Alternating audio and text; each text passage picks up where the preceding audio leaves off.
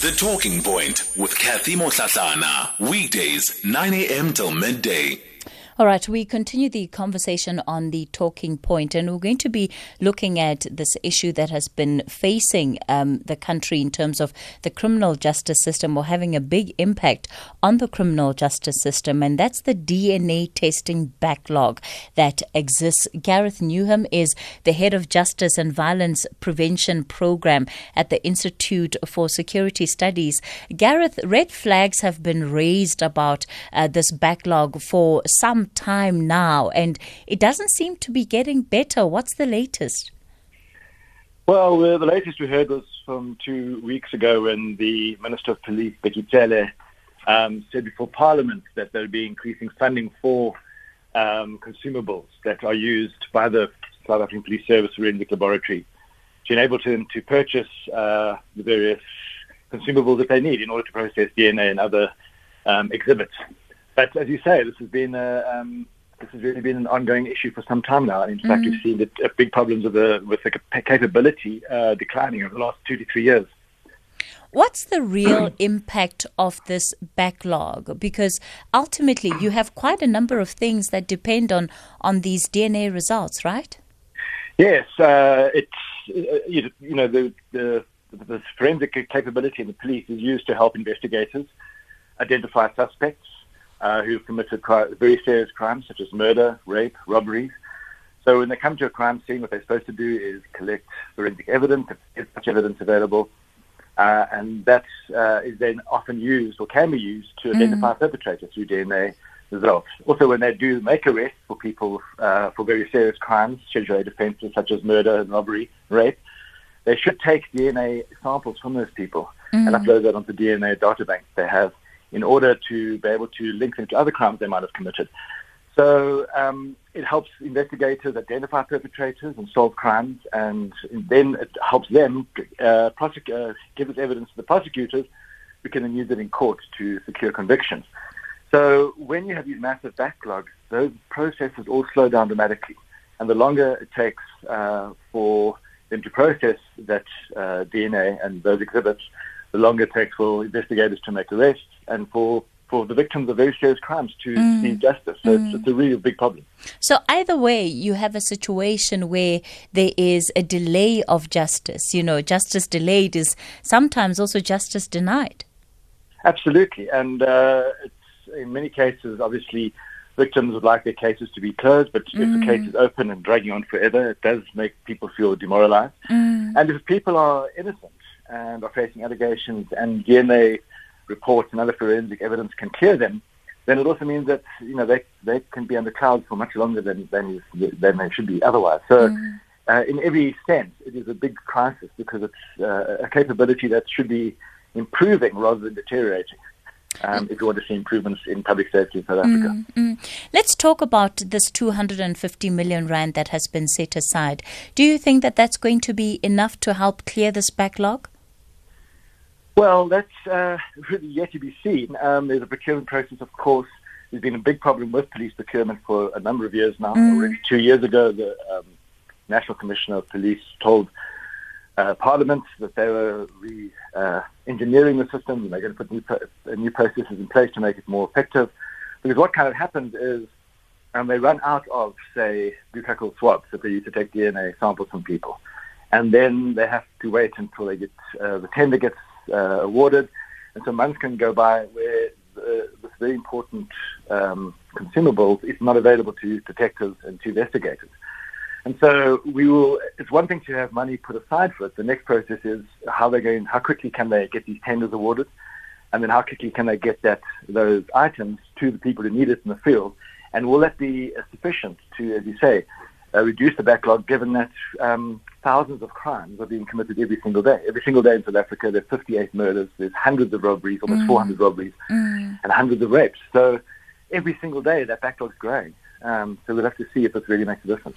Are there alternative ways that government could be exploring to prevent the kind of backlog that we have seen right now? So I know that the system is quite centralized, and there's one lab, I believe, that does all of the testing. Is that something that could potentially or should actually change? Well, they'd have to do an assessment. I mean, if they have to build new buildings around the country, that could be much more costly. Expensive, yeah. But then on the other hand, if you're only one place that is doing this kind of work and there's a problem in that place, then everybody suffers. So they would really have to sort of do a clear assessment about why is this happening? How did we get to the situation? As I say, this is not a new problem. Already 4 years ago, there was a huge scandal about the fact that the police use a private sector organization to track and trace all the exhibits, for example. And they went through 9 court cases and lost all of those, and that cost millions of rand. So you need to have an assessment, and probably an independent assessment of what is going on at the top levels of the South African Police Service, where procurement and decisions are made and planning is taking place, that has enabled this deterioration to take place. Because it's been quite notable. I mean, if you're thinking about DNA back analysis, for example, about 2 years ago, they were able to do 129,000, almost 130,000 analysis of DNA samples. That dropped to 29,000 last year. Sure. That's a significant drop, hey? Yeah, it's a 78% decline in the ability of the police forensic laboratory to process DNA samples in 1 year. So how does that happen? Because if you look at the long-term trend over the last 2 to 3 years, you start seeing every year that there's been this decline in this capability. So it's not a new thing. And really, I think some kind of assessment needs to be taken place of how could this be taking place over such a protracted period of time? Why hasn't this been stopped 2 to 3 years ago? And the fact that COVID is also being used as a reason for why things got so bad, especially in the last year? Well, I mean, the figures that I'm talking about are for 2019-20, so they weren't actually affected by COVID because the financial year ends on the 31st of March. So it would have only been a few days of COVID that would have had an impact. So this deterioration took place before COVID. We will only know the impact of COVID when they release the next annual report, which will be for 2021, which ended on the 31st of March. We haven't seen that data yet. But COVID obviously would have played a role in the most immediate year, but certainly it can't be blamed for the big declines I've just been talking to you about. It sounds like we need clear and, I suppose, for lack of an alternative phrase, more decisive leadership in trying to resolve some of these issues from the side of the SAPS, especially at the first sign of the problem. So that it doesn't de-escalate into what it is today. Yes, and this issue of the forensic labs is only one of many problems that the police have been facing, and we've seen ongoing problems and deterioration in the ability to solve crimes. For example, murders, the ability to solve murders has declined, the ability to solve robberies has been declining year on year since 2012. And I think the fact that the National Development Plan back in 2012 identified a serial crisis of top management in the police as a key challenge to improving professionalism of policing, and then made specific recommendations about how to address that. And none of those recommendations have been implemented. And a key recommendation was the establishment of an independent, multi-sectoral national police board that would do a detailed assessment of all the top managers. There are 199 generals, there are 660-odd brigadiers. Many of them are really excellent police officers with years of experience, great expertise, men and women who are working hard with integrity. But at the same time, there have been too many people who have been appointed regularly to positions of generals. There are people who have been appointed for reasons that have nothing to do with their policing knowledge or experience, but for political reasons. And there's now a need to assess all those generals. So first of all, to determine, do we need so many generals, given the budget constraints facing the police? And are all those generals fulfilling the functions of their posts? If they are, they should be assessed, found to be so, and then obviously their authority will be enhanced, and we'll know which generals are doing good work. But if they're not, then it's important that they're removed so that other people can occupy those posts. And until that happens, we're not really going to see major improvements in policing, because the problem of leadership affects the whole organization. So Gareth, if I'm hearing you correctly, then the issues that exist, especially at a leadership level, but not just at a senior leadership level, but just the rank and file and managers within the system, is that there is an overcapacity or perhaps a capacity issue but also a skills issue.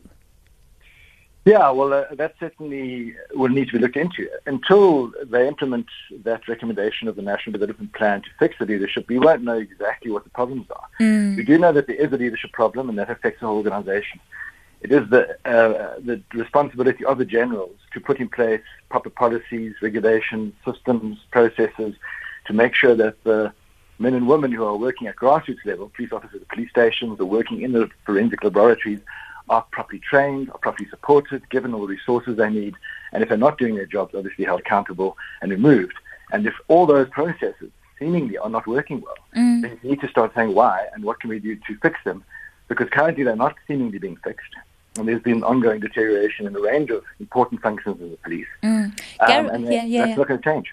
Just before I let you go, what is the danger of having this DNA testing backlog remaining almost at the scale that it is? So the slow progress where it's concerned, especially given the fact that it is being carried over now over a period of years. So you could well find some cases there that have been sitting and waiting for resolution that are over 2 to 3 years old. Yes, and the longer a case drags on for, the more difficult it is to solve, and the more difficult it is to get a successful prosecution. So the worst outcome is that there are criminals out there who should be in prison because they are dangerous. They're committing maybe multiple murders, multiple rapes, robberies, and the capability of the police and the criminal justice system to remove them, put them in prison so that the public is safe, is severely compromised. And that means that more crimes are being committed than otherwise would be had that capability been operating at its optimal function level. Gareth Newham is the head of the Justice and Violence Prevention Program at the Institute for Security Studies. Thank you so much for your time this morning, Gareth. All right, a couple of WhatsApp voice notes that you've been sending in. We'll play a couple of those. We're also edging towards the 11 o'clock news.